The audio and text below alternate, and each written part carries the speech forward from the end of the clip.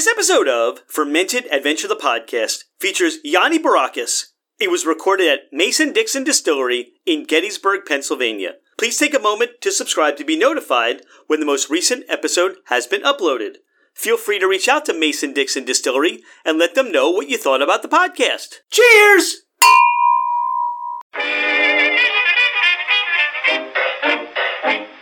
Hello, ladies and gentlemen, craft spirit enthusiasts, and those interested in the intoxicating world of craft distilleries, cideries, meaderies, wineries, and the occasional foray into breweries.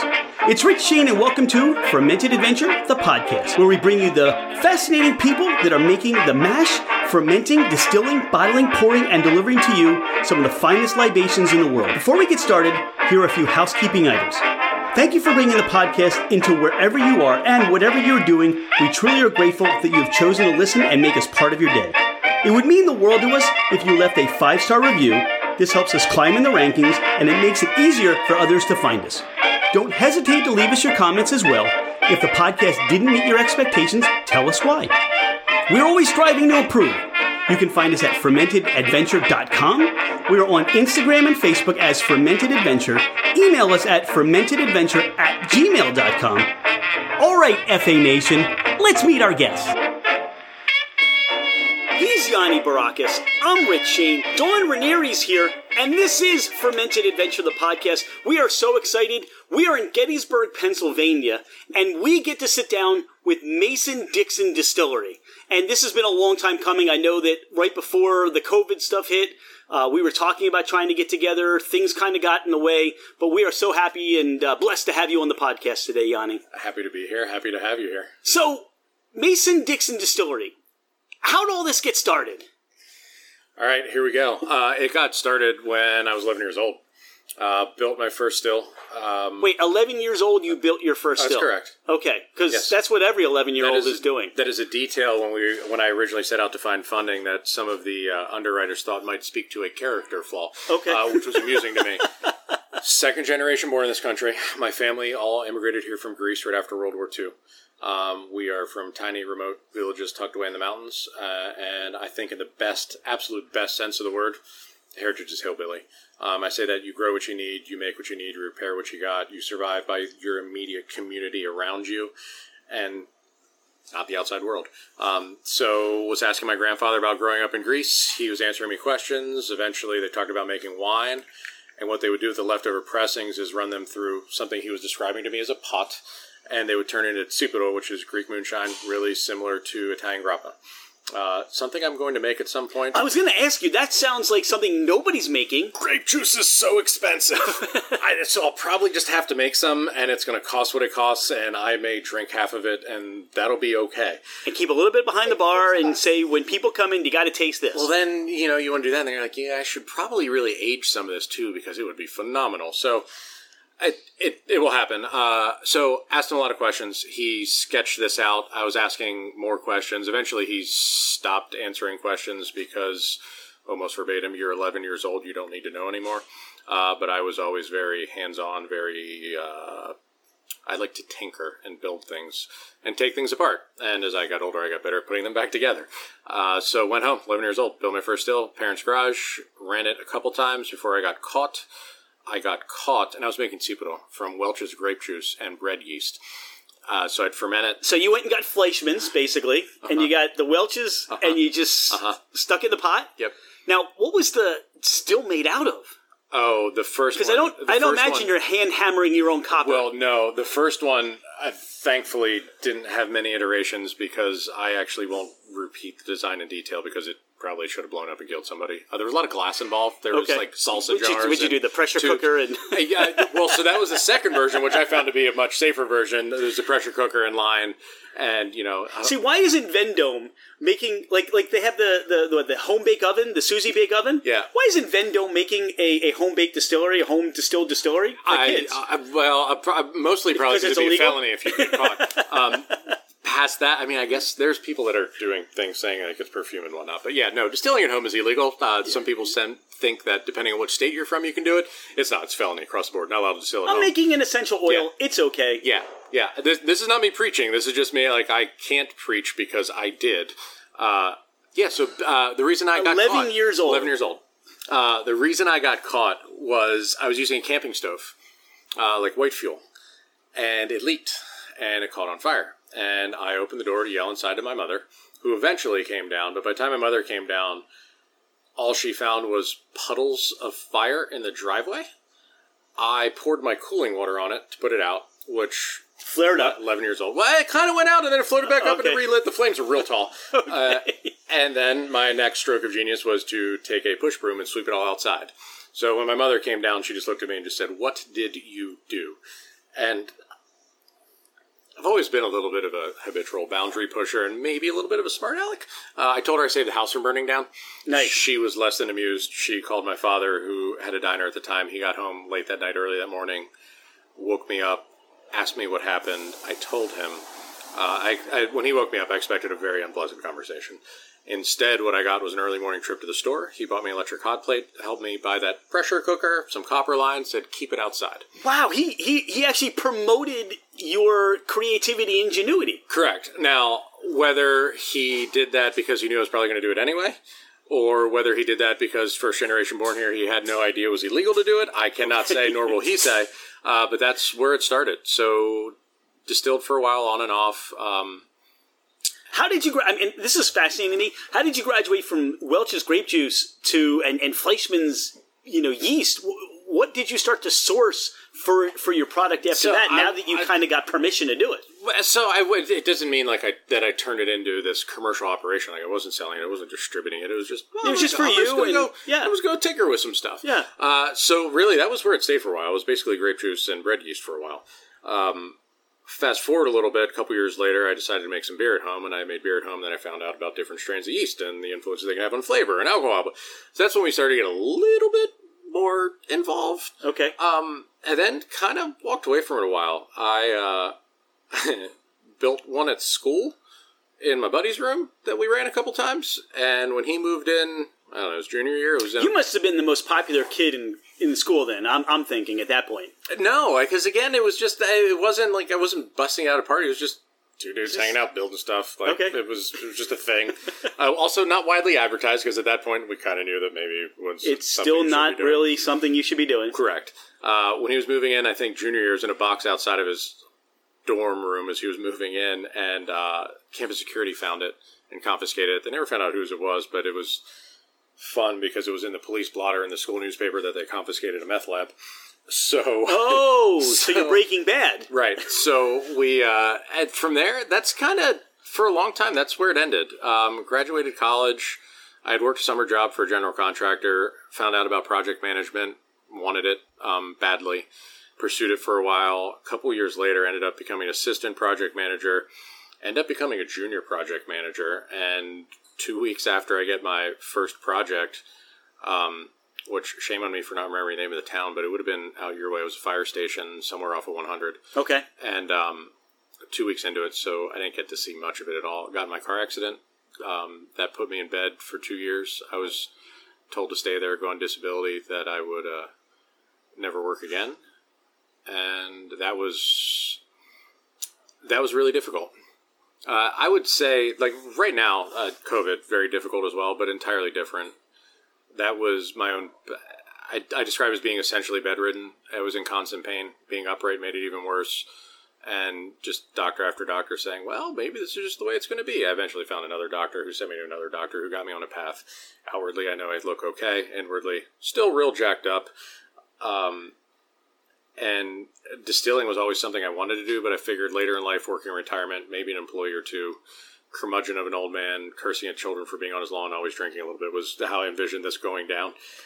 Instead, fast forward a little bit, I know distilling is a lot of work, followed by no work, followed by a lot of work, followed by no work, and this is just over the course of the day. At the time, the only thing that brought me any relief to my pain was to lay down, get horizontal. Didn't make it go away, but it lessened it. So I figured that sounds like distilling. Be upright, do some work. And just kind of lay down? Yeah.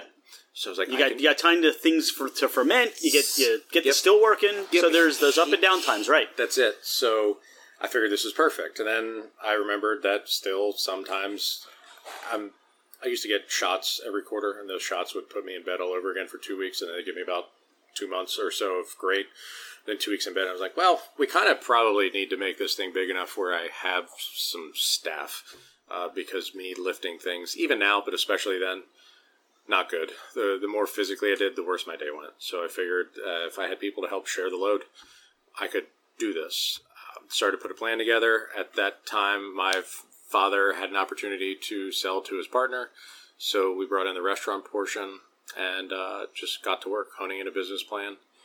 Eventually, trying to find where I wanted to go. So my question is, how did you pick Gettysburg, and what was it just because of what was available at the time, the location? Serendipity. My best friend from high school had moved here after college. He knew what I was looking to do. He let me know that the National Park Service had some ag leases available, some agricultural leases.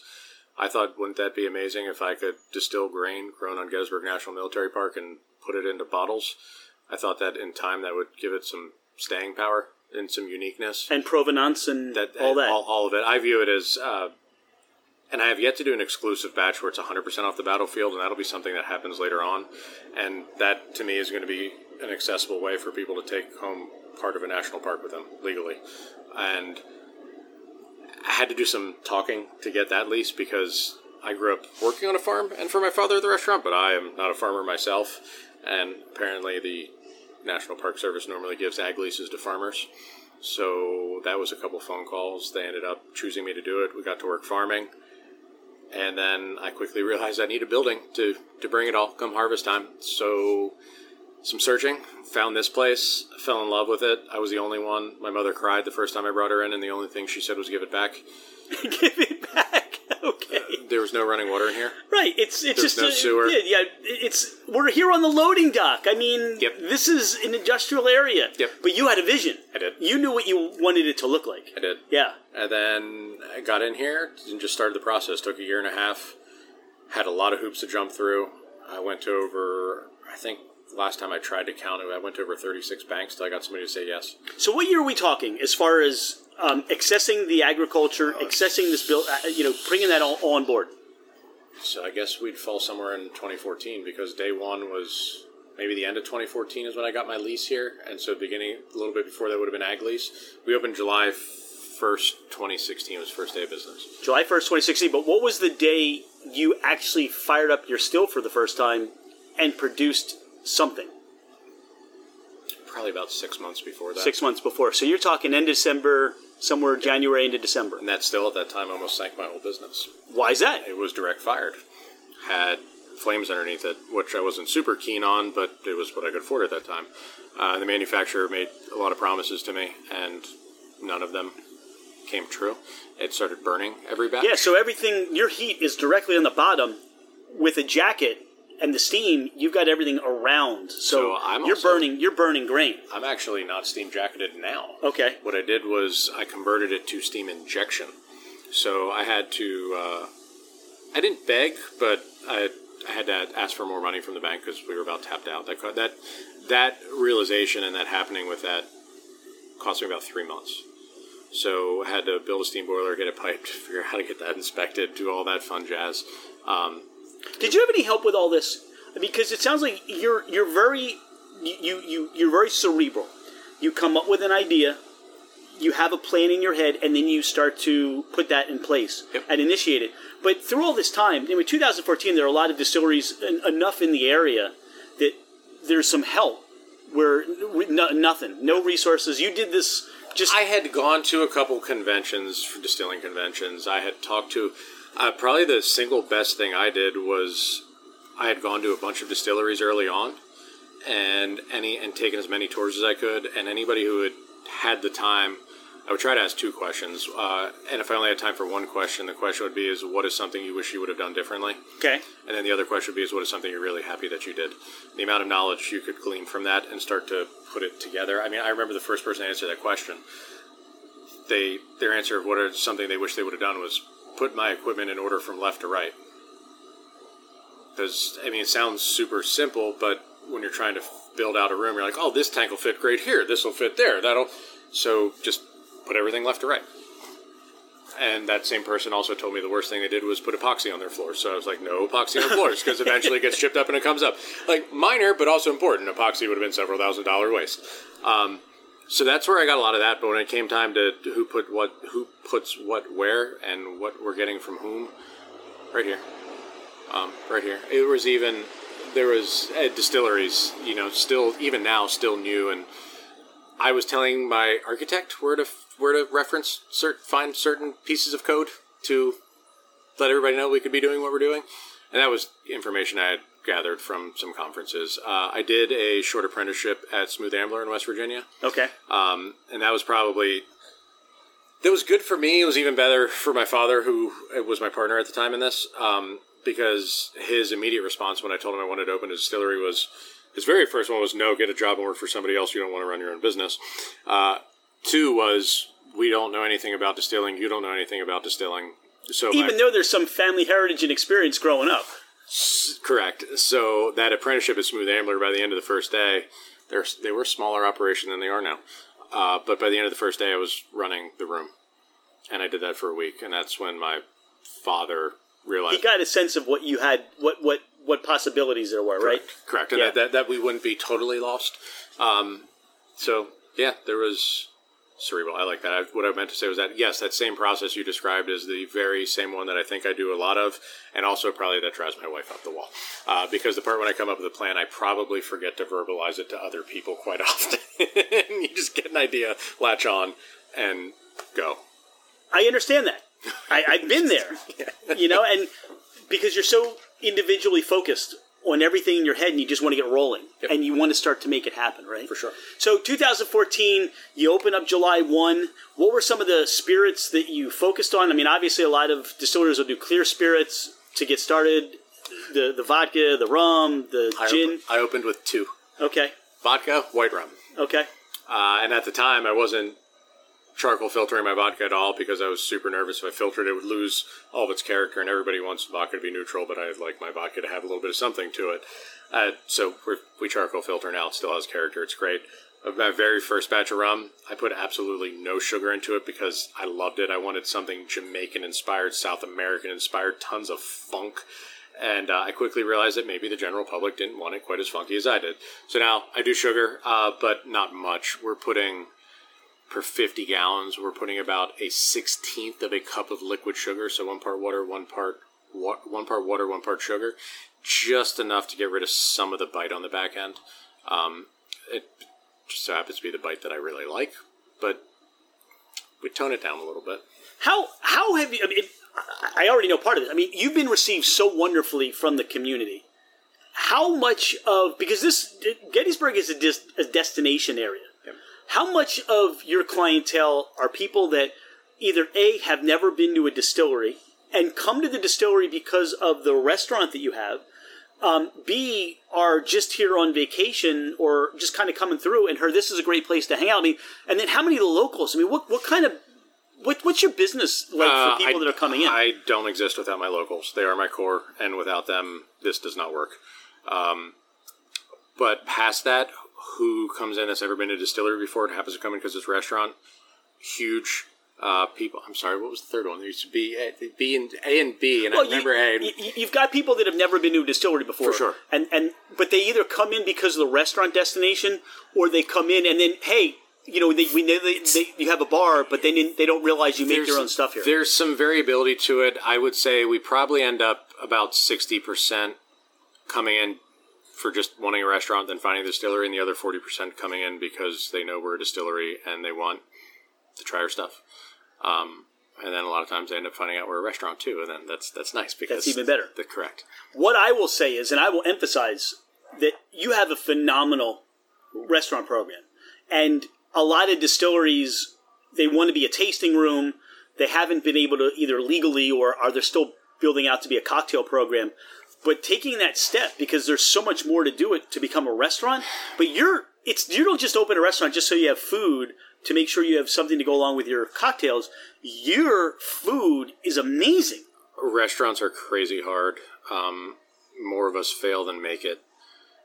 But there's a couple reasons we have the restaurant that we do. One, I love food. Two, from day one, felt more comfortable serving food along with alcohol. It also has a tremendous cost, just a commercial kitchen, and the level of fit and finish the distillery needs to be just a distillery versus a restaurant distillery are two entirely different things. I could have shaved a lot of money off by not finishing out to be a dining room. Your experience is supposed to be great food, great drinks, great conversation. We provide the first two, and we foster the environment and the atmosphere for the third. Food and alcohol go together hand in hand. I was raised in restaurants. Had I not been raised in restaurants and had I not had my father to start this out with me, I'm not so certain I would have had the confidence to start the restaurant alongside of this. So having my father here to help me out with that in the beginning. So your dad, did he develop the menu itself? Or what was his participation in the kitchen? The funny thing about that is that confidence that was given to me by my father, knowing my father was going to be here with me, is he fit out and bumped his head pretty good right before we opened. And has had, he's still overall very healthy, but his focus is not what it was. So he's had some cognitive issues. So I ended up running a lot more restaurant from the very beginning than I thought I was going to. At this time, I do have a chef right around my age. I originally brought him in to be my sous chef. And when it was time for my chef at the time to move on, I talked to him. We sat down. I was like, I think I want to move you into this position. I think you're ready. He's like, I don't know. Let me go home and think about it. So I let him go home and think about it. And I also went home and thought about it. And I made my decision. And when we met the next day, he goes, I thought about it. And what I really think you should do is find somebody else to be the chef. And I said, I also thought about it, Cameron. Congratulations. You're the chef. Go get to work. So I just went, it's your time. Step up. And he has. So it's just a matter of somebody taking that trust and giving him confidence that he could be that person. I mean, if we're going to get philosophical with it, isn't that what most of us need? Somebody needs to say, I believe in you. But here's the thing. With all the people that keep coming through your front door, yes, they may come here because you have cocktails and great distilled spirits and all that. Yep. But the food is amazing here. So to Cameron and what he's doing and his creativity, that's a bonus, but it's to what he's doing. I wanted a place where you could be sober and come here and enjoy it. You don't have to drink to have a good time here. It's that simple. I wanted food to be equal in terms of my presentation, quality, and execution as the alcohol. You are growing. So how big is that agricultural plot of land that you have right now on the battlefield? 47 acres. You have 47 acres on Gettysburg Battlefield. Gettysburg National Military Park. Yep. Thank you. Sorry. Yes, it's all good. All right. Gettysburg Battlefield is also perfectly acceptable. All right. I'm sure that there's some Gettysburg tourism person cringing at me saying that. So what I would ask you, so what are the grains that you're now growing on that 47 acres? At this immediate point in time, right. Absolutely nothing. My rye didn't winter well, drowned this spring, so I burned it off and planted soybeans because at the time that's a cover crop, and right now it's cover crop. We turn around and sell it. It's wholesale. We don't use it for anything. And at the time, I had one of those 2.5 tall story grain bins full of corn, and I didn't figure I'd need corn at all anymore. And I did put 2 acres of experimental corn. I put some Bloody Butcher in, and this weather has been terrible. The tiny plot where I put the corn, there's 4 groundhogs that have taken up residence. The national park property, I can't trap them, I can't shoot them. So I've just been feeding groundhogs with it. So I will be harvesting no grain off the battlefield this year when I was expecting to have about 35 acres worth of rye. Now, within that, my promise that I make is I get all of my raw grain within 5 miles of here. Typically, I grow most of it. That's not going to be the deal this year. I'm not going to end up growing most of it. Has it been the lack of rain or the excessive amount of rain, the heat? Too much in the spring for my rye. It drowned. It died. Okay. And then now it's just been too hot and dry. I mean, we've had how many weeks? We had like 6-7 weeks of just no rain, and it just was ungodly hot. Green outside in fields is a relatively new phenomenon in the past 2 weeks. So farming was just a crap year, which, you know what, we'll just 2020, we'll get it all out of the way and see what next. I don't want to say that, though. We can still do good within 2020, but every day's a new possibility. That's it. If you want to get philosophical. That's it. There's an opportunity. But how has COVID, we're still in the midst, we're maybe, we're at the tail end or the beginning, who knows? It's the end of August 2020, but how has COVID how has it affected your business? How have you reacted to it? What's been your experience with it? It's been a roller coaster. It has been, I don't know that the difference between this and my car accident is the car accident was my own body, and I was struggling to find out and get control of it and figure out what to do with it. COVID is just, everything's external. None of this is internal. This is not because of something I did wrong. It's not because of something you did wrong. The playing field is constantly changing. March 15th, or governor said shut restaurants down, no indoor dining or outdoor dining. So we shut down. I immediately reached out to my staff, told them all to file for unemployment so they could get in there. Thankfully, that little bit of couple hours a day sooner probably is why they were all able to get it immediately. Then I ordered a bunch of food, dry food, to get them fed, sent them home with dry food and anything that was left in my coolers that wouldn't make it. Then I got to focusing on my business. Found out at that point in time, once I sat down and looked at everything, that I could cover bills for a month, fixed costs for a month, and then I was done. By the end of that week, I put a post out. So this is the part I didn't tell you earlier. Okay. The whole reason that the hospital system came to me was they had seen a post about a week before that where I had ordered supplies to make hand sanitizer. Now, at that time, none of the distilleries had received our essentially waiver from the federal government to do this. We have a beverage alcohol license. That means you make it for drinking, you pay taxes on it for drinking, as opposed to an industrial or fuel alcohol permit, which is where most of your hand sanitizer is going to come from.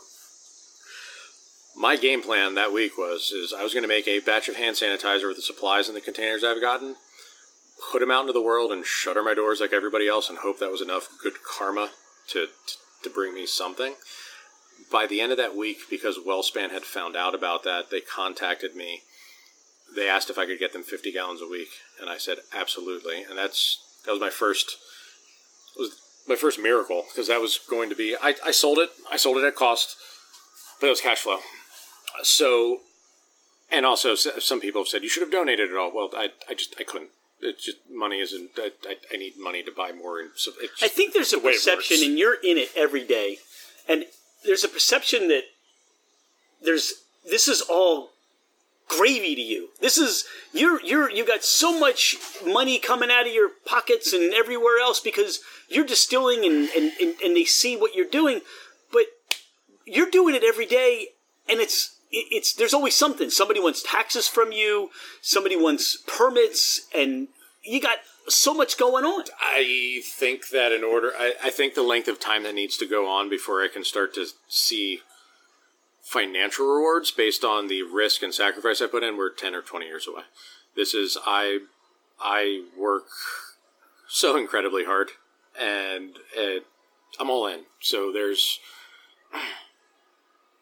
yeah, it's a roll of the dice, but it's betting on yourself, and it's betting on your work ethic, your ability, and I have a high confidence level in that. So, yeah, no, people do think that you're just rolling it. I remember for a long time I would get frustrated by people would say, oh, it's by Saturday nights, all the parking lot's full, must be raking it in. Yeah. I'm like, yeah, Saturday night we actually did rake it in, and I put it into a wheelbarrow. Then I took the wheelbarrow and I took it to the bank, and I was still short in paying all my bills. The bank said I need a bigger wheelbarrow. Correct. So that's just, it is a overhead intense industry to get into, and there are tremendous. You got how many barrels? You got at least 200 barrels right now? Probably just a little bit short of that, but not real short from that. Okay, but there's juice in there. Correct. And it's not ready to go yet. Sunk costs that we have to wait on to see any kind of return on. Yeah, and correct.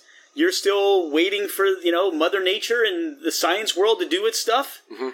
And you still have this level of faith because you know what you're doing. But there's, all right, let's see what it tastes like. Yep. And you still have to wait on that. Still have to wait on it. And the public right now is waiting too. Correct. So you can't make money until we get a chance to taste it. Or try it. Or enjoy it. We've gotten some brown spirits out. The availability's been limited on that. But back to where we led off. Hospital wanted 50 gallons a week. By the next week, they asked me for absolutely every last drop I could make. So we dug in. I went 9 weeks with just myself and my assistant distiller. We went 9 weeks. I went 7 days a week. She went 6 days a week. And we went 16 to 20-hour days. So I went home to shower and go to bed. We ate here. I had my outdoor couches back in the back room so I could lay down a little bit. I burned through a pair of socks almost every day just from walking so much. That was probably the most tired I think I've quite possibly ever been. I think I'm still tired from it. But yeah, that's I remember the original. That's fine. That's how we got. So we got. That's how we got to the point of being. Once we finished that up, all the commercial producers caught up on hand sanitizer. Then we were allowed to start to do outdoor, and then we steamrolled it into what you see today. What for you? Because I hear you've gotten through all these roadblocks. You've seen the mountain, and you're not the kind of person that says, I'm not going to climb the mountain. You figure out how to get over the mountain. When has it hit you yet, or what kind of experiences have you had where you're like, we got something going here? Like, when was that where you kind of look at what you were doing and producing and saying, this is something, I'm achieving my dreams. This is what I expected. None of this has been what I expected. At no point. Like, it's just, you make a plan, and you have to be real willing to adjust that plan. I make liquor for a living. It's kind of awesome. So, like, that part of it, yeah, achieved. Okay, so here's the answer to that. I think if I ever get to the point where I am content in what I've come up with, will be the day you'll see a for sale sign on the distillery. Because it's navigating all of this crap, and it's the day-to-day stuff. If you wind up learning about yourself at some point. I don't remember I don't know when I learned this, but it's the challenge to push through every day or every month or every year. That's the part that I love most about it. So you love the process. I love the process. But has there? I guess my question is: has there been a time when you've gone home, put your head on the pillow, and said to your wife, "This is the experience. I love this." I don't think that there has been. I don't. You know, when I have little moments like that, I took my 3 days away for the first time in a very long time. The first time I stepped foot back in the building is when I go, this is pretty awesome. Like, I built this. This was an idea in my head, and I brought it to life. So that, yes, I get, especially the past couple months to try to make it all work, I'm so deep in the day-to-day that I don't, probably not often enough, I don't self-reflect and say, you've done it. And also, it's also a constantly moving goal. First was just get it open. Then it was make it a year. Then it was make it 2 years. Then it was, let's put some bourbon on the shelf. Then it was, let's try the new spirit. There's always, I don't pat myself on the back very much, if at all. So I'm trying to think of a time if I've had that moment, the moment you're describing. I don't think I've had it, but I'm okay with it. I'm almost scared to have that moment, because if that moment comes, I think I might be done or getting close to being done. There's always something new to do. There's always, if this place gets to the point where I can leave for a month at a time and just come in once a month, then I don't know if it's fun for me anymore. I think it's actually getting my hands dirty and getting in the crap. Like, I haven't had that one moment. I just haven't. All right. I mean, look, here's what you know, because we have a bunch of things we're going to taste and get your perspective on, but there's always something to distill. Yep. There's always something to create. So you've got the still, you've got your license, and you can do whatever you want. More or less. Yeah, that's correct. You opened up with vodka and white rum. Correct. And those were your two spirits. And now you're doing more stuff, doing more brown spirits. Is that because of what you enjoy to drink? Or is that because of where the customer base is requesting? Are you gravitating towards the trends in the industry? I can, with a fair degree of confidence, say that I really don't care what the trends in the industry are. Okay. I really enjoy brown spirits. Also, some of the stuff we made has been just because I have a bottle of pear brandy up front with a pear grown in it that we made 100% with a local orchard grew the pear in the bottle. Another orchard supplied the pears to send to the cider mill. I bought the cider from the cider mill, brought it here. I'm not really personally a huge consumer of pear brandy. We did it because we could. It was a little bit of a show-off thing. And as it turns out, aged pear brandy is phenomenal. But that's part of that learning process that you talked about, right? Correct. You start out with a conversation, I guess, with somebody with an orchard. Yep. A farmer. who said, I got all these pairs. What would you like to do? What can we do together, right? What can we collaborate on? That's it. And what that does is you bring the community in, and this becomes, you're all working together, and you're highlighting and showing off what's possible here in Gettysburg. I have described that particular pear brandy as being one of the most beautiful representations of Adams County agriculture in a bottle. And it also, the number of farms and processors that were involved to make it happen, it's just awesome. Also makes it quite expensive for me to make, but it's so cool. Like, I find me many, if anybody else that's growing pears in bottles. I remember when I originally looked into doing this, I remember somebody in the Pacific Northwest was doing it, and I couldn't find anybody else stateside doing it. Donnie, this is the beautiful thing that I love about craft. You can do whatever you can think about. Yes. You can try it. Yes. And when it's a home run like that, now you probably have the farmer saying, let's do that again, right? There's bottles. We're going to do that every year. There's bottles hanging on the trees right now. Yeah. So you're ready to rock and roll on that, and you continue, who knows what's going to be next? That's it. You might know, you're just not telling us. I have some ideas. Okay. Which one we'll get to first? It's hard to say. So what would you like to try? Again, let's talk about your vision for what you're producing. What would you like to try first and introduce to people that haven't been to Mason-Dixon and haven't had anything that you've made? So all of the spirits I've chosen for us to pour, except for the very final one we're going to have, are all brown spirits. So I've got a bourbon, a rye, a single malt whiskey, and an aged rum. I generally, personally, live in the brown spirit spectrum. That's my favorite. So what I think we'll start off with is the very first bourbon that I ever bottled. I actually bottled this before I even offered any to the public, and I just took most of it home. And it was one of those, I haven't had any of those the moments that we were talking about earlier, but I have had many smaller moments. So you're sitting outside. Where did this experience take us into your home for a second when you poured your first little Glencairn of your bourbon?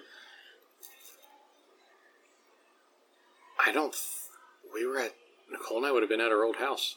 I think it was as simple as just a sideways smile on my face saying, I'm going to pour some of my bourbon, and just having it out of a nosing glass. And just, if I recall, the very first night I poured some, I think I may have had a little bit more than I intended to sit down and have, because that's an incredible feeling. What made it start... First, I had to build the distillery to make it. First I grew the grains to make it, then I had to build the distillery to make it, and then I had to survive long enough to wait for it to age. to see it to mature. So that was an incredible thing. The very first one, it was a 5-gallon barrel, yielded 23 bottles, so it was all said and done. It was aged 16 months. I think this one I may have added a couple drops of water. So you proofed it down a little bit. Probably not even measurable. Just literally drops. Generally, if you find my aged stuff, it's straight out of the barrel, right into the bottle. Again, that's more of attributing to your own style and what you like to drink. You want something more of a cask strength or higher proof spirit. Single barrel proof. And I love that because I think there's such a part of the population, a part of the bourbon or brown spirit drinking population, that everything seems to be right now proof down. And maybe what's coming out of Kentucky is more cask strength, or maybe what's coming out of Tennessee. But I think Pennsylvania really is trying to keep things lower proof right now. I don't even know if it's state specific. I think it's probably going to be the fact. So what I see a lot of others doing, when I do look, and I don't look that often, my blinders are on. I pay attention to what I am doing. Am I pouring for? We can share. Okay, perfect. Yeah. You get more bottles. That's why a lot of places are proofing it down. I prefer single barrel strength. And in addition to this, I feel that we're obviously producing younger spirits. We're not an old distillery. We don't have a lot of barrels to pick from. When you take a younger spirit and you proof it down, it becomes weak. I'm putting more barrel in every bottle than anybody else that proofs something down, which is why you can have a 16-month-old bourbon that drinks like this does. So talk about your mash bill. Jesus, if you're allowed. I don't even remember the mash bill on this. I'd have to go back and look, but I can pretty much guarantee you what it was. High rye. I probably ran 70 to 75% rye, 5% malted barley. The rest was corn. So this is more of a rye strength bourbon. I'm sorry, bourbon. I just gave you my rye whiskey. That's okay. Rash bill. That's all right, because I probably ran on this 55% corn. Corn, okay. And then another probably would have been 40% rye. Did I hold up? Yeah. Numbers? Yeah, there we go. And then you've got malted barley in there. Being the last 5%. Okay. Yep. So it's 3 grains. Yep. You got your corn, you got your rye. Yep. You got your barley. Mm-hmm. This is a wonderful nose on this, and I love that. What proof are we talking about in the bottle? 110. Okay, so this doesn't nose. You don't get that much ethanol in the nose. You'll find that all of my stuff, even at the higher proof, is going to be some of the most gentle drinking over proof. And when I say gentle, I don't mean it's lacking in anything. I just mean it has a lot less harshness to it than you'll find versus a lot of others, even at lower proof. I feel like I'm just walking past that caramel corn stand at the fair? I feel like I just walked past there, or that, what's that one where they make the popcorn? I'm drawing a blank now. What kind of kettle corn? Kettle corn, yeah. Kettle corn. I feel like I'm walking past a kettle corn stand. It's got this wonderful sweetness to it, and you're smiling. I love the smile on it. See, this is that moment where you said, "Yeah, I produced this. Yep. I did this. Yep. This is wonderful." You get some floral on the nose a little bit. I get that. But this is just a wonderful. This is one of those things where you can just sit out here and just nose this and sip this and nose this and enjoy this all day. I also really love the mouthfeel. There's the viscosity. It's not syrupy, but it's almost sticky. Like it clings to you a little bit. This is like the viscosity you talk about is like pouring syrup on pancakes. Yep. That's exactly. If I had bourbon, that's syrup, the mouthfeel. Now it's obviously not how it pours out of the barrel, but yeah, that's the mouthfeel. But if I had if I closed my eyes and put this on pancakes or put this on a waffle, this would be awesome. I don't even need the maple part. I just want to put this on waffles or pancakes. We occasionally bring for the very first bourbon batch that I released to the public, so not this one. We called it a breakfast bourbon. It was orange juice, a little bit of maple syrup, bourbon, and a couple dashes. I think we had chocolate bitters. It was heaven. That sounds decadent. Yeah. Now, all right, so the first one we talked about was in a 5-gallon barrel. Yes. This one that we're drinking now, still a 5-gallon barrel? So this is the first one. This is the first one. This is the first one. This is the first. We are drinking the first one. This is the last bottle that I know of this to exist. Okay. Oh, this is so happy and yet disappointing at the same time. Good news, gonna make more. Okay, so there's nothing out of all those barrels, none of that's bourbon? Out there? Yeah. Tons of bourbon. Oh, okay, good. Tons of bourbon out there. But I feel relieved. This is, correct. Yeah, no, there's tons of bourbon. Probably equal amounts of bourbon to rye whiskey sitting out there. I like bourbon a whole lot. I love rye. I would never think that's 110. No, not at all. This is No way. incredible. Thank you. This is incredible. Kudos to you, really. You should be very proud of this, and I know you are. I am. Now, can I ask you, your dad? Yes. What has his response been to all of this? That he sees now where you are 2020 and what you're producing. What has he said to you, especially when he said, Yanni, get a job? Yeah, work for somebody? He gets super excited. He also gets super excited because he doesn't have to go to work anymore. The end of this past year, we started to formalize everything, but basically to send him off to go be retired. I'll spend a long time paying him back for everything he's put in, and but he'll still come by, get to taste things. If the second to last one we're going to try is one that he's absolutely giddy about, and so am I.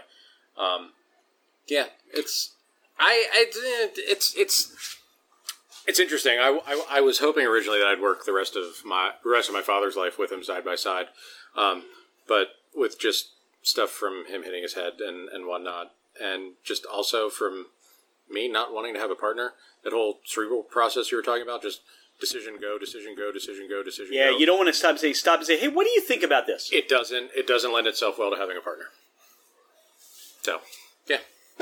he gets excited. I love it. I mean, and you know, as a father, seeing what his son's doing and feeling the pride and feeling, you know, look, as a parent, you want to look back and say, did we do okay? Yeah, it's interesting. My for a long time in the beginning of all this, me wanting to do this, my father was not supportive. It took that apprenticeship to show him I knew what I was doing to get some support. I think I remember a very specific point in my life when I think probably would have been just out after high school when I was talking to one of my high school teachers about ideas I had. And that was probably one of the first people that I can clearly and distinctly remember saying, you know how to do this. Because I had a lot of people telling me I didn't know how to do it. Go find a job, work for somebody else. That said, you know how to do this. You know how to problem solve. Just go get after whatever it is you want to do. So it's been a heck of a ride. And it's been interesting just to see how people's attitudes have changed as they see what's coming along and what I've been able to do. They need that proof, right? Everybody wants to look out for you and protect you. I had extended especially with this. I had extended family saying, "Don't do this. You don't know what you're doing. You're just going to lose money. But go play with something." They love you and care about you. They just don't see the vision that you see. Correct. Because you're not telling them. Because you're just off and running and setting up stills and left to right and all that other stuff. Yep. What I'm enjoying right now is we've finished our last sip. There's the earthiness on the palate, but there's not a lot of dryness that you get from a lot of these bourbons, and I like the fact that I'm not saturated in oak and dryness, and that proof just doesn't sit there. There's nothing there about 110. The lingering finish, the lasting mouthfeel are every bit as important as the first nose and the first sip. I have exclusively moved to full size barrels, but in the beginning, I still even have a lot of smaller barrels, and you do sometimes get those smaller barrels that have that tannin, tongue drying out, and if you can have a whiskey that tastes phenomenal, but it gives you that cardboard tongue after you're done, that pencil shaving tongue after you're done, and that to me that's not there. And I would tell you, if you would have not said this is a 16-month bourbon, I would have at least gotten 3 years out of this. I really would have. I honestly would have said that tastes like, if it's a smaller barrel, you let it sit there for at least 3 years. And I know that wouldn't have been the plan, but that's really the character I think it has. I usually wait till after people sip it to tell them how old it is, because that's when the head explosion normally happens. And that's just, I mean, that's a million different variables, but really I think what it comes down to is just not trying to fill the most amount of barrels, but just making sure what you fill those barrels with is the best. That's it. That's I think incredibly simple. Because you realize the quality of the juice, the grains you're sourcing, the process you're going through for distillation and fermentation, all that. I mean, is there a different yeast in this that you're using for other things you're distilling and fermenting? Maybe. Okay, but you're not going to tell me. Yeast is one of the few things I won't talk in depth about. See, I love that. Because I spent a lot of time and a lot of money figuring out which ones I like. That's your proprietary, other than there's some things in there that you say, this is what's getting me to this level. And that's what you're using. It is one of the things. Everything is a variable when you distill. You take the same plant, move it 5 miles somewhere else, and cleanliness and sterilization is a huge part of what we do, but no matter what you do, some wild yeast and some wild bacteria end up in every cook. They're going to make it taste a little bit different. Have you ever had this tested, or have you ever collected any yeast strains that you are aware of now? No. As far as to actually harvest some wild stuff and see what it does, not with any consistency. I did do some one-off rum where I had a bunch of leftover stuff from when I first started. I make my rum exclusively from molasses, and that was after trial and error, and I decided molasses makes the rum I want. But I had some different grades of sugar. I think I even had a little panela, and I had enough to make 2 fermenters worth. So I mixed all this junk together, and then I threw in a fermenter. But I threw it in a fermenter with the lid open, and then I went out into the garden, and I pulled a bunch of leafy junk, and I threw it in there. Not because I wanted leafy junk to add flavor, but I wanted whatever was wildly occurring out on those plants. To interact with the sugars and see what happens. Yep. And that's one of the beautiful things that people don't necessarily realize, and you touched on it. I love that. The fact that there's wild yeast, and there are things going on all the time that as one of those entities, that creates so much more than trying to create the sterile environment of what you're trying to produce. Root of what I do is in science. My execution is in art. Root science, final execution art, where, yes, we do all the cleanliness, all the sterilization. Saccharification is the beginning process of any of this. Very clearly science. But as far as how we end up with our final stuff, trial and error. If a handful of something's good, well, a bucketful might be better. If a bucketful's good, then try a barrelful. If a barrelful's better, try a tote, and just play around with it. Now you're walking through your neighbors, you're picking stuff out of your gardens. Yanni, what are you doing in my garden? I would love to get to a point where I play around a bunch with that, purposely trying to harvest some wild stuff. The problem with that is I'd have to learn a lot more on how to recreate it, because that rum that I made came out phenomenal. Recreating it just ain't gonna happen. But that's your art. Yep. Picasso did one, and that was it. He painted a lot of other stuff, but he just needed to do one. The only problem with that is when I take that one and I split it up amongst a couple of 5-gallon barrels, and I decide one of them is perfect, and then I don't want to share with anybody else. That is where the problem with that comes in. It'd be nice to be able to make a couple of those same batches so I could share with more, but even those small batches, I find ways to share it. When we were closed, I dug into my personal selection and I sold some because we needed money. But what I prefer to use them is somebody comes in and they go, what I was really looking for is the customer that's willing, that wants to have the further conversation. They go, I really wanted some rye whiskey. I have rye whiskey. Well, I didn't see any on the shelf. I have rye whiskey in the back. Would you like to try some rye whiskey? The answer is always yes. And the second answer is the one they usually hate more, though, because they want to buy a bottle of the rye whiskey. And it's not for sale. Nope. Okay. And even within that, But that's nice that you at least are willing to let people try what you're producing. Correct. You didn't have to do that, right? No, not at all. But that probably goes back to being raised in hospitality. Like, somebody wants something, you can give them some of it, and they'll be very happy. So why wouldn't you do that? Also, the opportunity to share what I'm doing. Right. I really like rye whiskey. I really like bourbon. I love rye whiskey. So let's try. All right. So let's now that we've got this buildup of the rye whiskey, let's see. Let's go through this experience. So what proof are we talking here? We are talking. This one is 106.2. Okay. Same deal. Another small barrel. This was a 5-gallon barrel, 18 months old, one of 22. This is my first ever rye whiskey that I bottled. Last known bottle. Again, this is the last bottle. So at some point when you come visit Mason-Dixon Distillery, he'll have more. Just there are these 2 special bottles right now, and that's all that's right now available. I haven't come up with the exact format, how I'm going to pitch it, what I'm going to do with it, but I am going to put... We have sample flights, and it includes 5 of our spirits. It's a set thing. Mini cocktails are straight. I've been doing some one-offs for customers that are more whiskey enthusiasts. I'm going to create a whiskey flight, an aged flight, and it'll be limited. It will cost more than my $5 flight that we have up there now because these cost more and they demand more.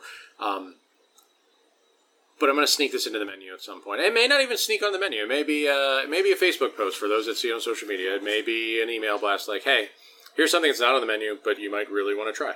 I have to ask you, I get a little smokiness on the nose. Have you identified that, or is that something you've had before? I don't get it as smoky. I get it almost as cocoa. Okay. But I can see... There's a sweetness that kind of lingers there. Mm-hmm. I can see it as smoke.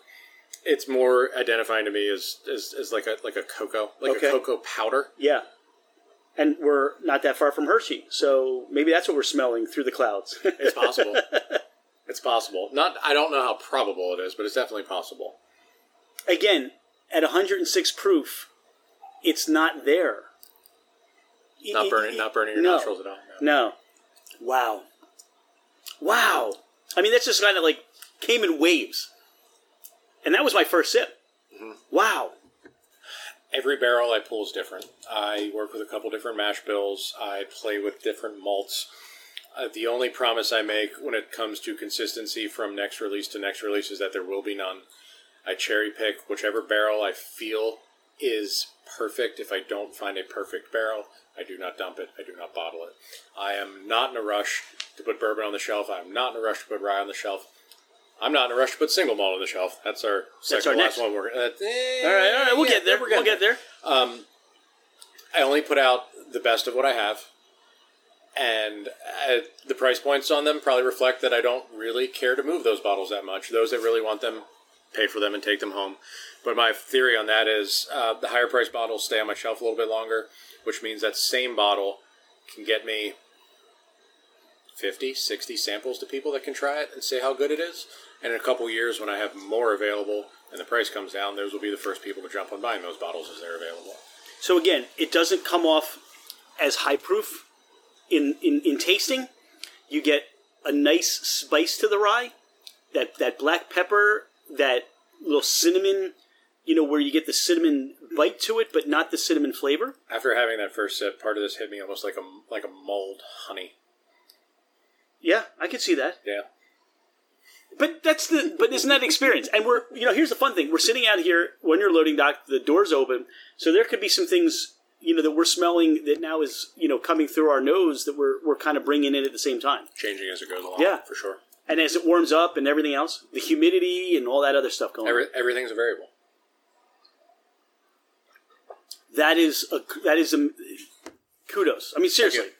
Make more. Faster, please. Well, so that's funny. I'm super particular about anything I put into a bottle, period, especially the brown stuff.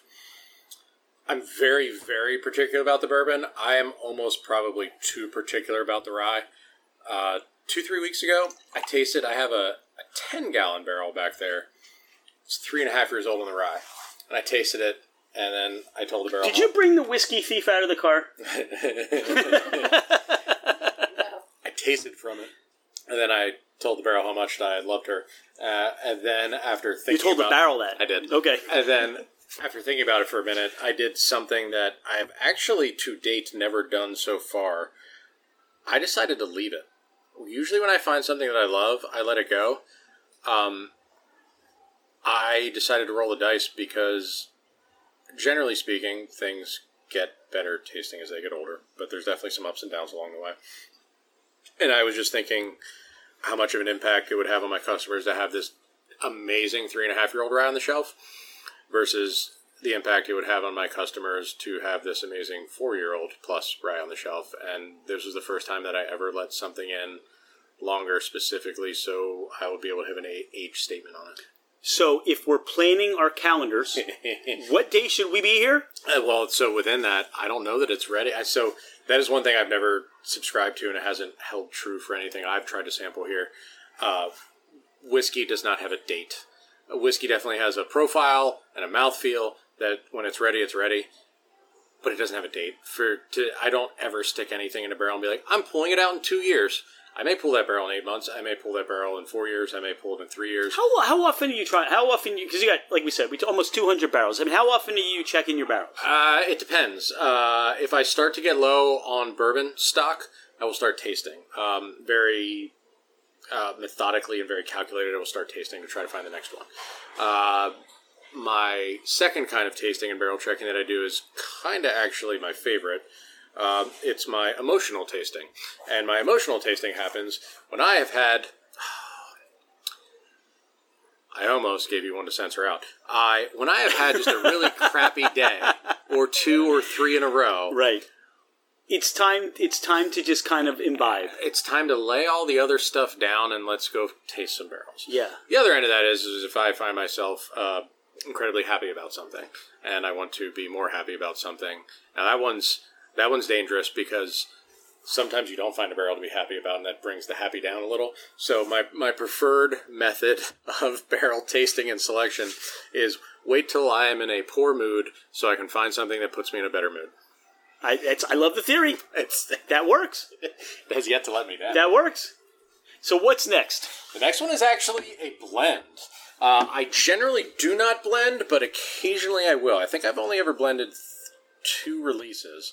One was a bourbon release, and the other was this aged rum release. I don't have it written on the bottle for some reason, but this is my aged rum, 110.6 proof. It was a full-size 53-gallon barrel that was about 3.5 years old that I blended with, if I recall correctly, a 10-month-old barrel. The 53-gallon barrel, so this is one of my first barrels I filled, so I thought everybody sweetened their rum, so I did sweeten it a little bit. 10-gallon barrel had no sweetness, and I thought was overly dry. I thought the 53 was overly sweet, and it turns out when you mix them in their exact proportions as they come out of the barrel, that you end up with something with hints of sweetness, but that dryness in terms of being a bad quality is gone. This is... If rum was anywhere near as popular as a category as bourbon was, I would be out of rum. But rum's not quite as popular. This is, I think, my sleeper, my hidden... This is your hidden gem? This is the hidden gem. Well, let me ask you a question. So, the barrels you're using, yes, they're all oak, New American oak? Yes and no. My very first couple barrels I brought in specifically to fill up rum, and I didn't have enough money to buy new barrels. So my very first round of barrels I filled actually came from Smooth Ambler. They were used bourbon barrels. So that 53 was a used barrel, that 10 was a new. But yes, everything charred American white oak, almost everything is brand new, mostly because that's required by law, and also it gives you more robust things, and that's what I want anyway. I had brought in a couple experimental barrels, and all the experimental barrels were former cognac. So I did play around with a little bit of cognac barrel finish. Was that rum that you were finishing in cognac? Or? It was actually a corn whiskey that I had aged in a used bourbon barrel that I then finished in a cognac barrel. It was one of the more lighter, sweeter whiskeys I put out. It was, personally as a sipper, not my favorite, but it made a heck of a popular old-fashioned with it. And when I make an old-fashioned, it's a lot of brown liquor, the tiniest bit of sugar, and 2 or 3 dashes of bitters. So the spirit still shines through. It's not a muddled... We literally don't muddle a single piece of fruit in it because sacrilege to whiskey. And if that's the way you like it best, then that's fine. But for me, no. So yeah, made a great old fashioned. Sipped nicely, just not as bold as I would have liked. But the cognac barrel was definitely interesting. Don't have any plans to work with them again anytime soon. But that's just you never know. Tasted something that I think I want to marry to. Yeah, if they show up and we got a barrel and we'll give it to you, you never know, right? Correct. Again, I think that a tribute to you. So far, the 3 items that we've tried, I mean, the nose has been wonderful. And I don't know why the first thing I got a lot of things, but I thought of like a field of fresh cut grass. And I don't think there's anything in there that should be fresh cut grass, but it's something there for me. Some of the funkier rums. Maybe that's it. Maybe it's that funkiness to it. Have some interesting grassiness or leafiness to them. That experimental I told you about earlier that I literally threw random greens in it, it got like green banana. So yeah, you know what? You just hit it because I feel like I just ate an underripe like that when you get the skin and you get that effervescence or whatever comes off of there. I think that is just a more common thing in funky rum.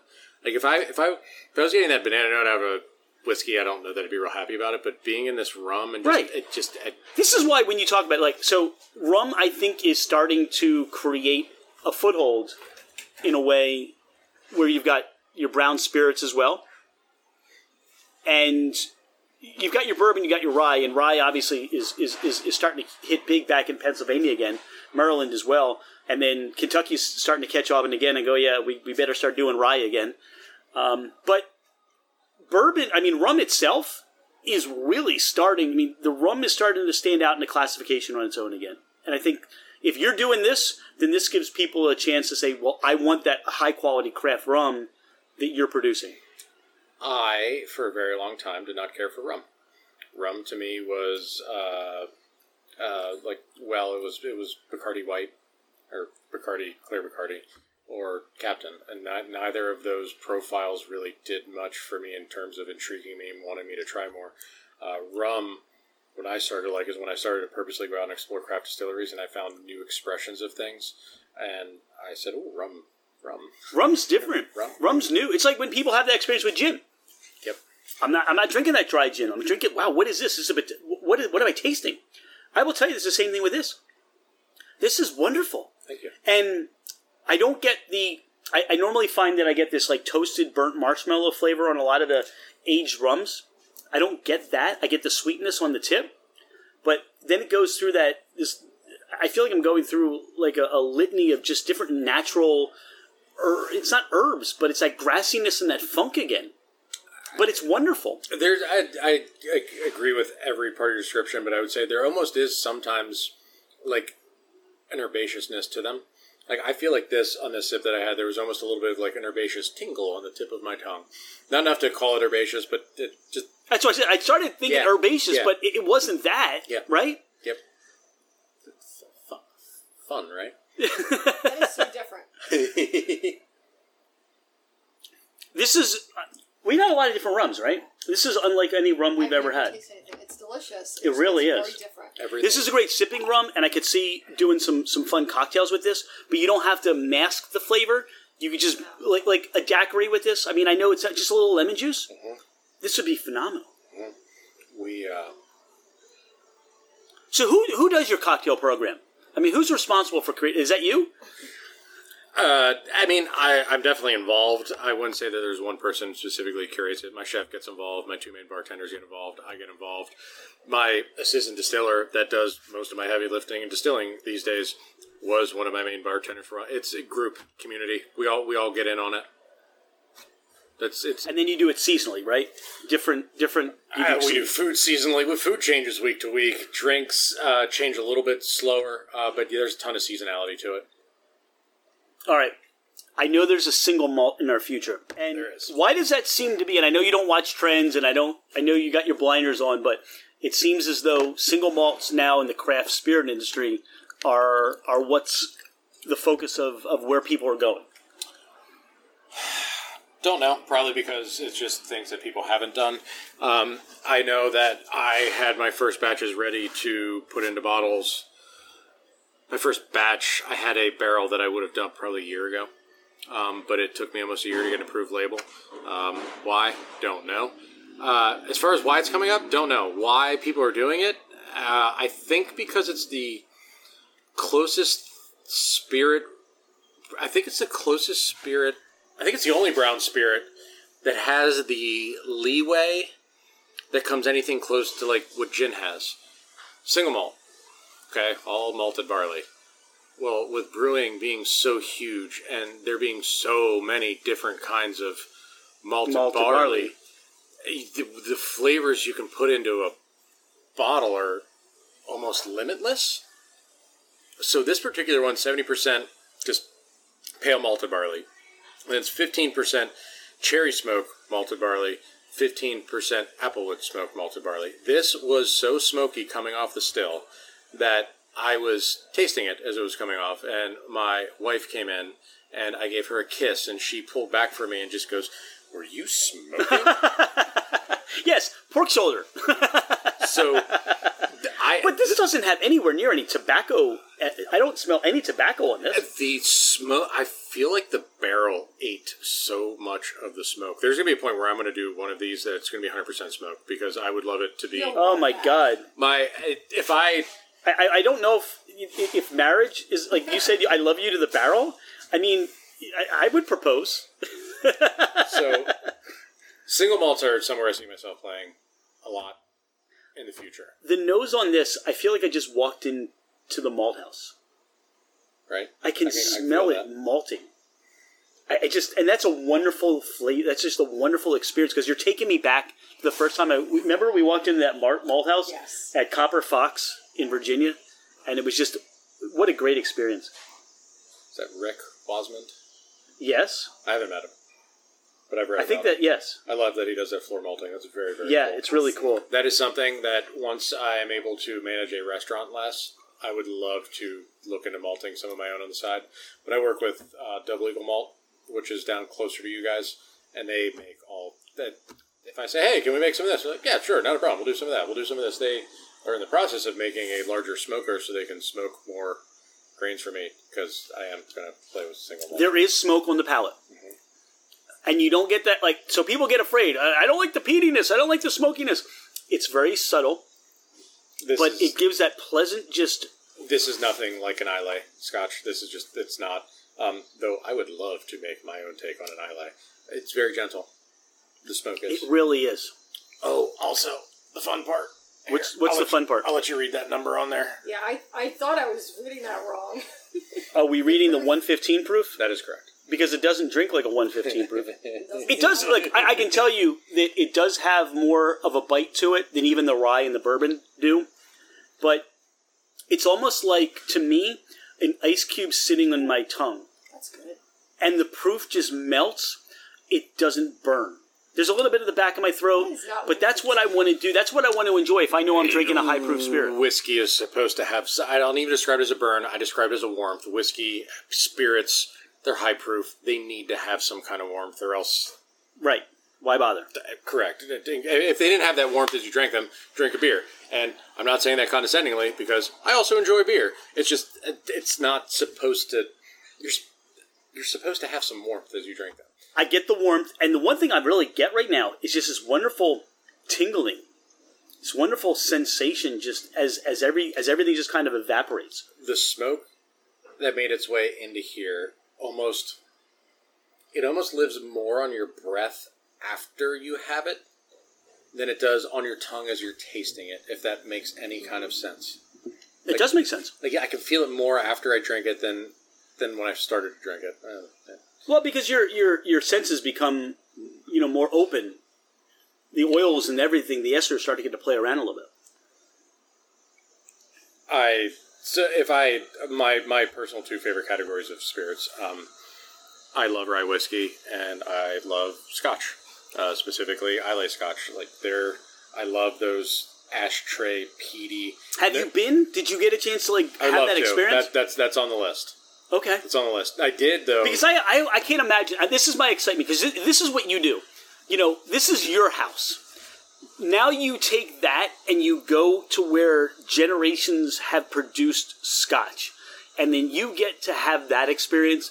I can only imagine what would happen when you come back and you start getting things together again and what you start producing. Got married in May, last year, pushed off the honeymoon until the fall so we could start the honeymoon in London and go to the International Whiskey Festival, which was almost exclusively single malts. I got to talk to some people. I have some ideas. We're gonna put those ideas to work. Okay. But to actually get to go, yeah, that's gonna happen at some point. When? I don't know. It's a new experience. You get to be exposed to this, and then it opens up your creativity. It opens up everything you get a chance to do. The craziest thing, I think, in this is just how different our processes are. I do grain in the whole way through. That's right. So, so some people speak to that a little bit. Do worts, or I guess washes. Not washes, that's going to be rum. So I grind the grain, put it in the mash cooker. You're grinding the grain here. It ferments on the grain. I distill on the grain. At no point do we separate the grain from the liquid. Traditionally, Scotch producers will start off like a beer, where they crack the grain, roll the grain. They're not grinding it as fine as I am. They steep it in hot water for a while to pull the sugars out. I guess they pull starches out and convert. I don't know what the process of converting it. I don't make beer like brewers do.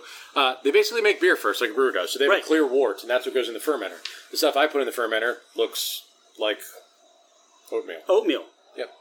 And then, obviously, the still's going to do all the work to create that spirit. Distilling on the grain produces something entirely different from distilling on wort. I've tried different stuff from other people. There's people that have made traditional whiskeys like rye and bourbon, traditional American whiskeys like rye and bourbon, and they have beer brewing setups, so they make it with wort or a clear beer as opposed to a mash, and it never quite tastes the way I would want it to. All right, you can speak to this, but I think their goal is that the barrel's going to do all the heavy lifting to create that character and that flavor that they're looking for. Correct. But also, it's another way of making it. Now, as soon as I say that, somebody's going to say, "Well, have you had so and so's?" Right. Of course. Of course. Amazing. Of course. Just a different way of doing things. Like distilleries, we all do the same thing, but we all do it a little bit differently. I was super nervous making single malt, spending all that money on all that malted barley, because I don't have a false floor in my mash cooker. I'm not set up to do that, nor did I want to do that. I wanted to make a single malt whiskey on the grain. I wanted to ferment. I wanted to cook on the grain. I wanted to ferment on the grain. I wanted to distill on the grain. It just releases different things when you're cooking. Somebody that was more involved on the science end as opposed to the arts end would be able to speak more thoroughly to that than myself. I just like whiskey that is fermented on the grain and cooked on the grain and everything. Well, thank you to you for what you like, because it's a treat for us. That's my favorite. You're not throwing that. Oh my God, it went away. I got to work tonight. So much work to do. I'm going to take a nap in my office this afternoon. All right, so what are you producing that pays tribute to your family's heritage and that 11-year-old grandfather sitting down and saying, these are the plans for a still. Yanni, go make one. Jobs. I think that's my grandparents' greatest legacy. They came over here, literally on boats, naturalized, worked crappy jobs to save money to start up their own businesses, and then went on to employ, between both of my grandparents, hundreds and probably thousands of people. That's a legacy that they thankfully they're both still here. That's a legacy they'll leave behind. So what I'm trying to do is carve out my own legacy. And I think in doing that now in the short term, it's providing honest livelihoods to people. Now, I know you were alluding to alcohol, and I took it an entirely different direction. I don't care. That's fine. But I think that's important. Jobs, strengthening my community the best I can, providing an honest living for people, and trying to build something that will last after I am dead and gone. This is your legacy. This is your family's legacy. That is my tribute to the sacrifice and risk that my family has taken to come here and get me to this point. I know, and we talk about legacy, I know we're in Gettysburg.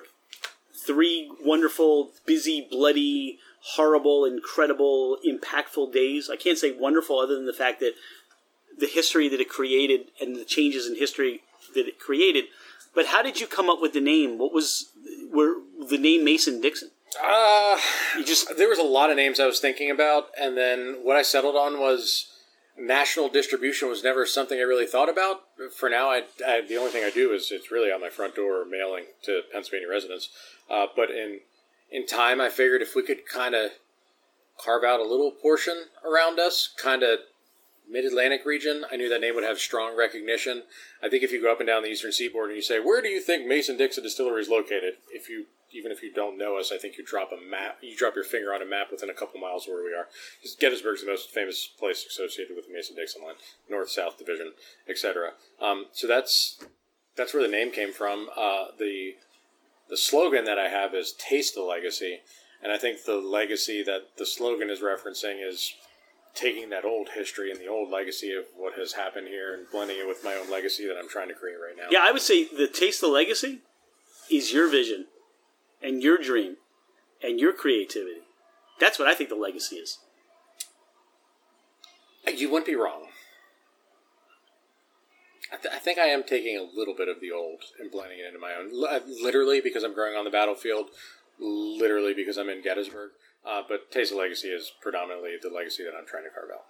What's the last one we're going to try? The last one we're going to try out is a much more literal answer to what are you doing to pay homage to your family. I love it because I had this pitch I wanted to give you, and you took it, and then you made me throw another pitch. I'm not quite. I didn't like the looks of that pitch. It was 3-0, and I threw you a ball you could hit over the fence. I love this stuff. Now, we've had this before, and we love this as well. Perfect. And we've gifted this to people. Awesome. Because this is one of those things that when people say, I love, and what are we drinking?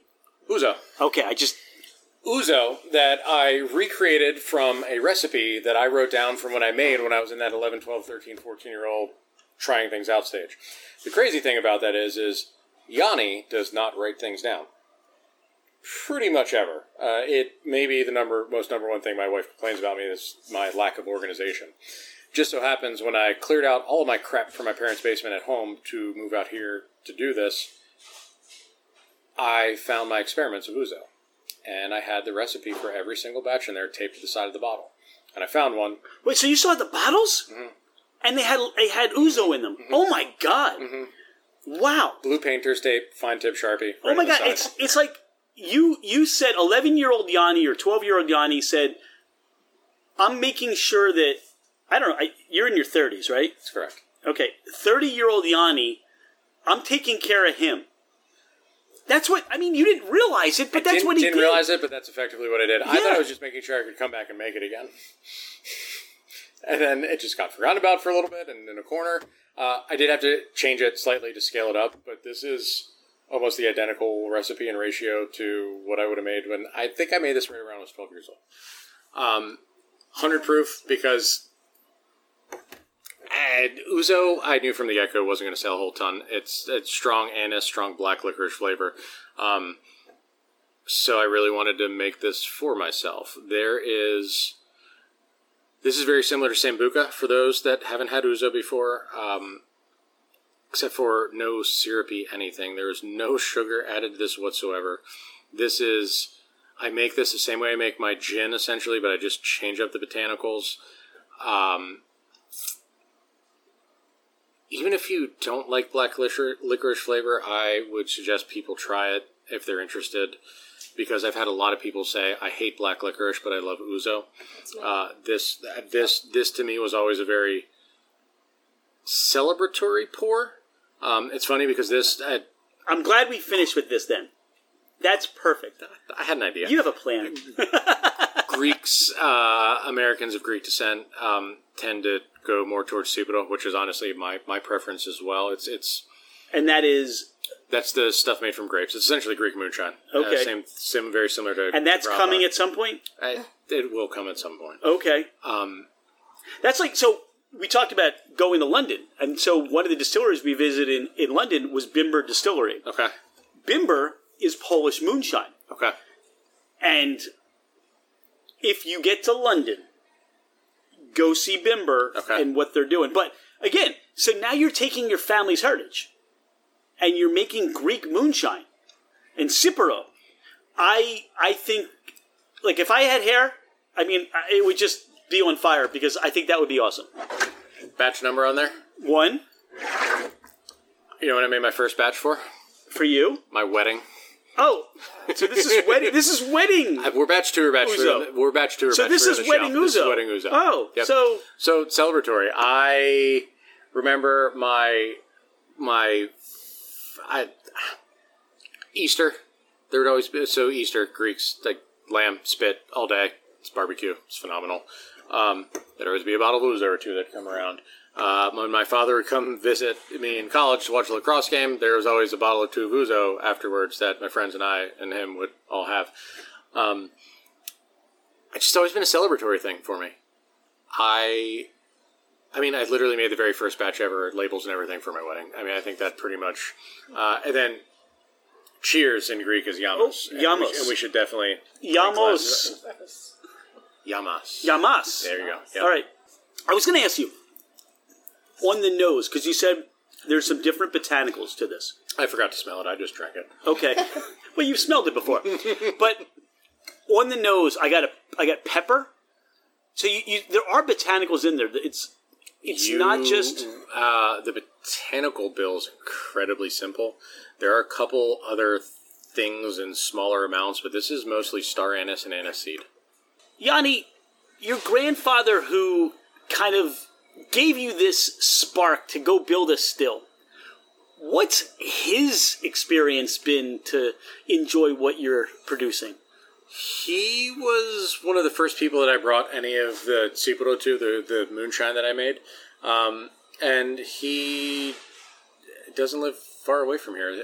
Now, not the past couple months with COVID because he is elderly. But he and my grandmother will come in from time to time, try some stuff out. They're more appreciative right now of the hand sanitizer I produce than the drinking liquor. Because they are in that susceptible category, the vulnerable category. Probably a question I should directly ask him one day, because I doubt that he would have ever guessed that telling me some things when I was 11 would have led to this. That's him. That's his legacy. Yep. That's absolutely his legacy. So, talking about your past, what's the future look like for you at Mason Dixon? A couple months ago, pre-COVID, the answer would be different. Right now, the immediate future is aggressively following mandates and health guidance to keep customers safe, to keep customers feeling safe, to do our part to try to make sure that our industry doesn't get shut down again. Also within that, aggressively following the rules while trying to maximize my business. I'm now reduced to 32 seats inside. I have 122 seats outside. By the beginning of next week, I'm going to have another 36 seats outside. I figured if people want outdoor dining, we're going to lead into outdoor dining. We're going to max it out the most I can. I may get another emergency extension of premises, and I may add another 6 tables. I have also started to stockpile heaters because sooner than you know it, it's going to be cold. And I guarantee you we're not going to be raised from 25% anytime soon. Right, so that still limits your inside seating, but if you can find a way to create a warm atmosphere into, I guess, somewhere in December, I mean, I think if anybody's going to have all year-round dining outside, it's going to be you. You'll find a way. I will. I have that huge 28-foot by 60-foot with 10-foot side tents outside. I also have sides for it. I typically take it down in the winter. It is not supposed to hold snow. I have already decided that it's staying up all winter. Year. I have heaters. If I keep it warm in there, snow won't stick to it. It's going to be the same as rain. It's fine. I will end up spending depending on how the winter is, good bit of money to make sure that doesn't happen. And I may still ruin the tent top, which is not cheap, but 32 seats is not enough for my business to survive. But if we can keep, I don't know, just underneath the tent, but if we can have another 60, 80 seats underneath that tent while keeping spacing, yeah, we got a chance. Within that, as long as people understand that, hey, we're in a tent outside in the middle of winter, I'm not promising I'm going to make it 70, 75 degrees. Single malt and all these great cocktails, I don't think that's a problem. That's going to warm you up. Put a sweatshirt on and enjoy yourself. Right. Within that, I've seen the majority of customers have been amazing. I have amazing in the terms of their support, amazing in terms of their understanding, and just right back to amazing to their support. I have always had regulars. I have had regulars since we have reopened, with a higher degree of frequency than I think I've ever seen. I went to Hollabah's, which is the orchard that actually grew the pear in the bottle, earlier this week because I needed to go pick up some jams we get from them, and I picked up like 40 pounds of peaches because there's a lot of peach stuff on my menu right now. And I was walking out. I was talking to two people that work there, and I went on my rant about leaving the tent up, and there was an expletive or two in there. And a elder lady walking by turned and said, "Yanni." Okay. And I expected to get a small chiding for choice use of words. Right. And instead what I got was, "I support everything you're doing. We've been in a couple times. I haven't been in to sit down to eat yet, but keep fighting. We have you." Like, that's been the most... Yanni, this is the first time we've had a chance to sit down. The times that we've been in here... You know, it's probably been you've had a full day of distilling and doing everything to keep this open. But one of the things I learned about you, I learned a lot about you, but I learned that nobody tells you no, and nobody's going to say you can't, and nobody's going to say you won't, because you'll find a way to make it happen.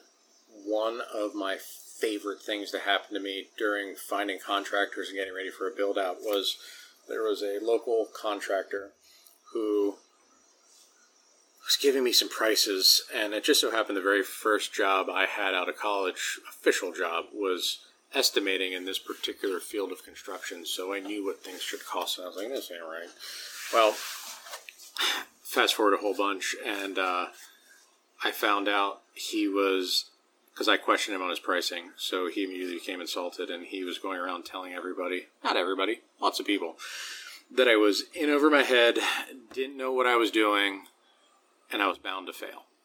And I always kind of have a little bit of a chip on my shoulder. That probably increased the depth of said chip on my shoulder. And I always think about that from time to time. And what I think about is, it's funny, I definitely was in over my head. I definitely didn't know exactly what I was doing.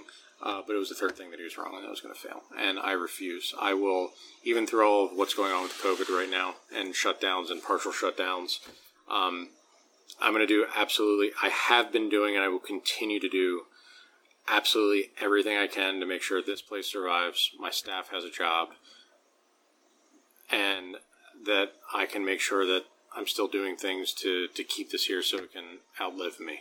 You are thriving. You're not just surviving. You're a significant part of this community. You are a reason why people should also be coming to Gettysburg. How do people find you? Where are you located? Physical address, 331 East Water Street, Gettysburg, Pennsylvania. I am active. My business page is active, and I am active because I'm the one running them. Facebook, Instagram. I haven't put any YouTube videos out for a while, but I suggest going and checking out. There's a channel. There's some cool behind-the-scenes stuff. You will hear me swear from time to time. My apologies in advance. I keep an email list. I have a website. Those that are in Pennsylvania, I can ship directly to you, though I prefer to see you first so you can try your way through some stuff, decide what you like. The internet or in person. That's how you find me. This is how we find you. Well, I can tell you something. On our fermented adventure, Dawn and I are blessed and grateful that we have found you. This has exceeded my wildest expectations. So that's my question to you, and having to sit down and talk to me and get to know me a little bit better than what you had before. Right. Does the experience you have as a customer surprise you at all? Or is there something surprising to make between... Is there anything that lined up perfectly to your expectations or maybe didn't? Today? Yeah, today, just now. No, this has exceeded everything. Okay, cool. Yeah, I mean, this has been a treat for us. This is great. And so what people need to do is get to Gettysburg. Yes. Come see Mason-Dixon Distillery. Ask Yanni to see what's going on in a barrel back there or what bottle he's got rolling around somewhere. For sure. And try it. And learn your legacy and get to experience your legacy and become a fan. We're fans. For sure. So thank you. Quite welcome. My pleasure. Come see me. I'm happy to have everyone. Food's great, drinks great, but if you're able to, come see the town.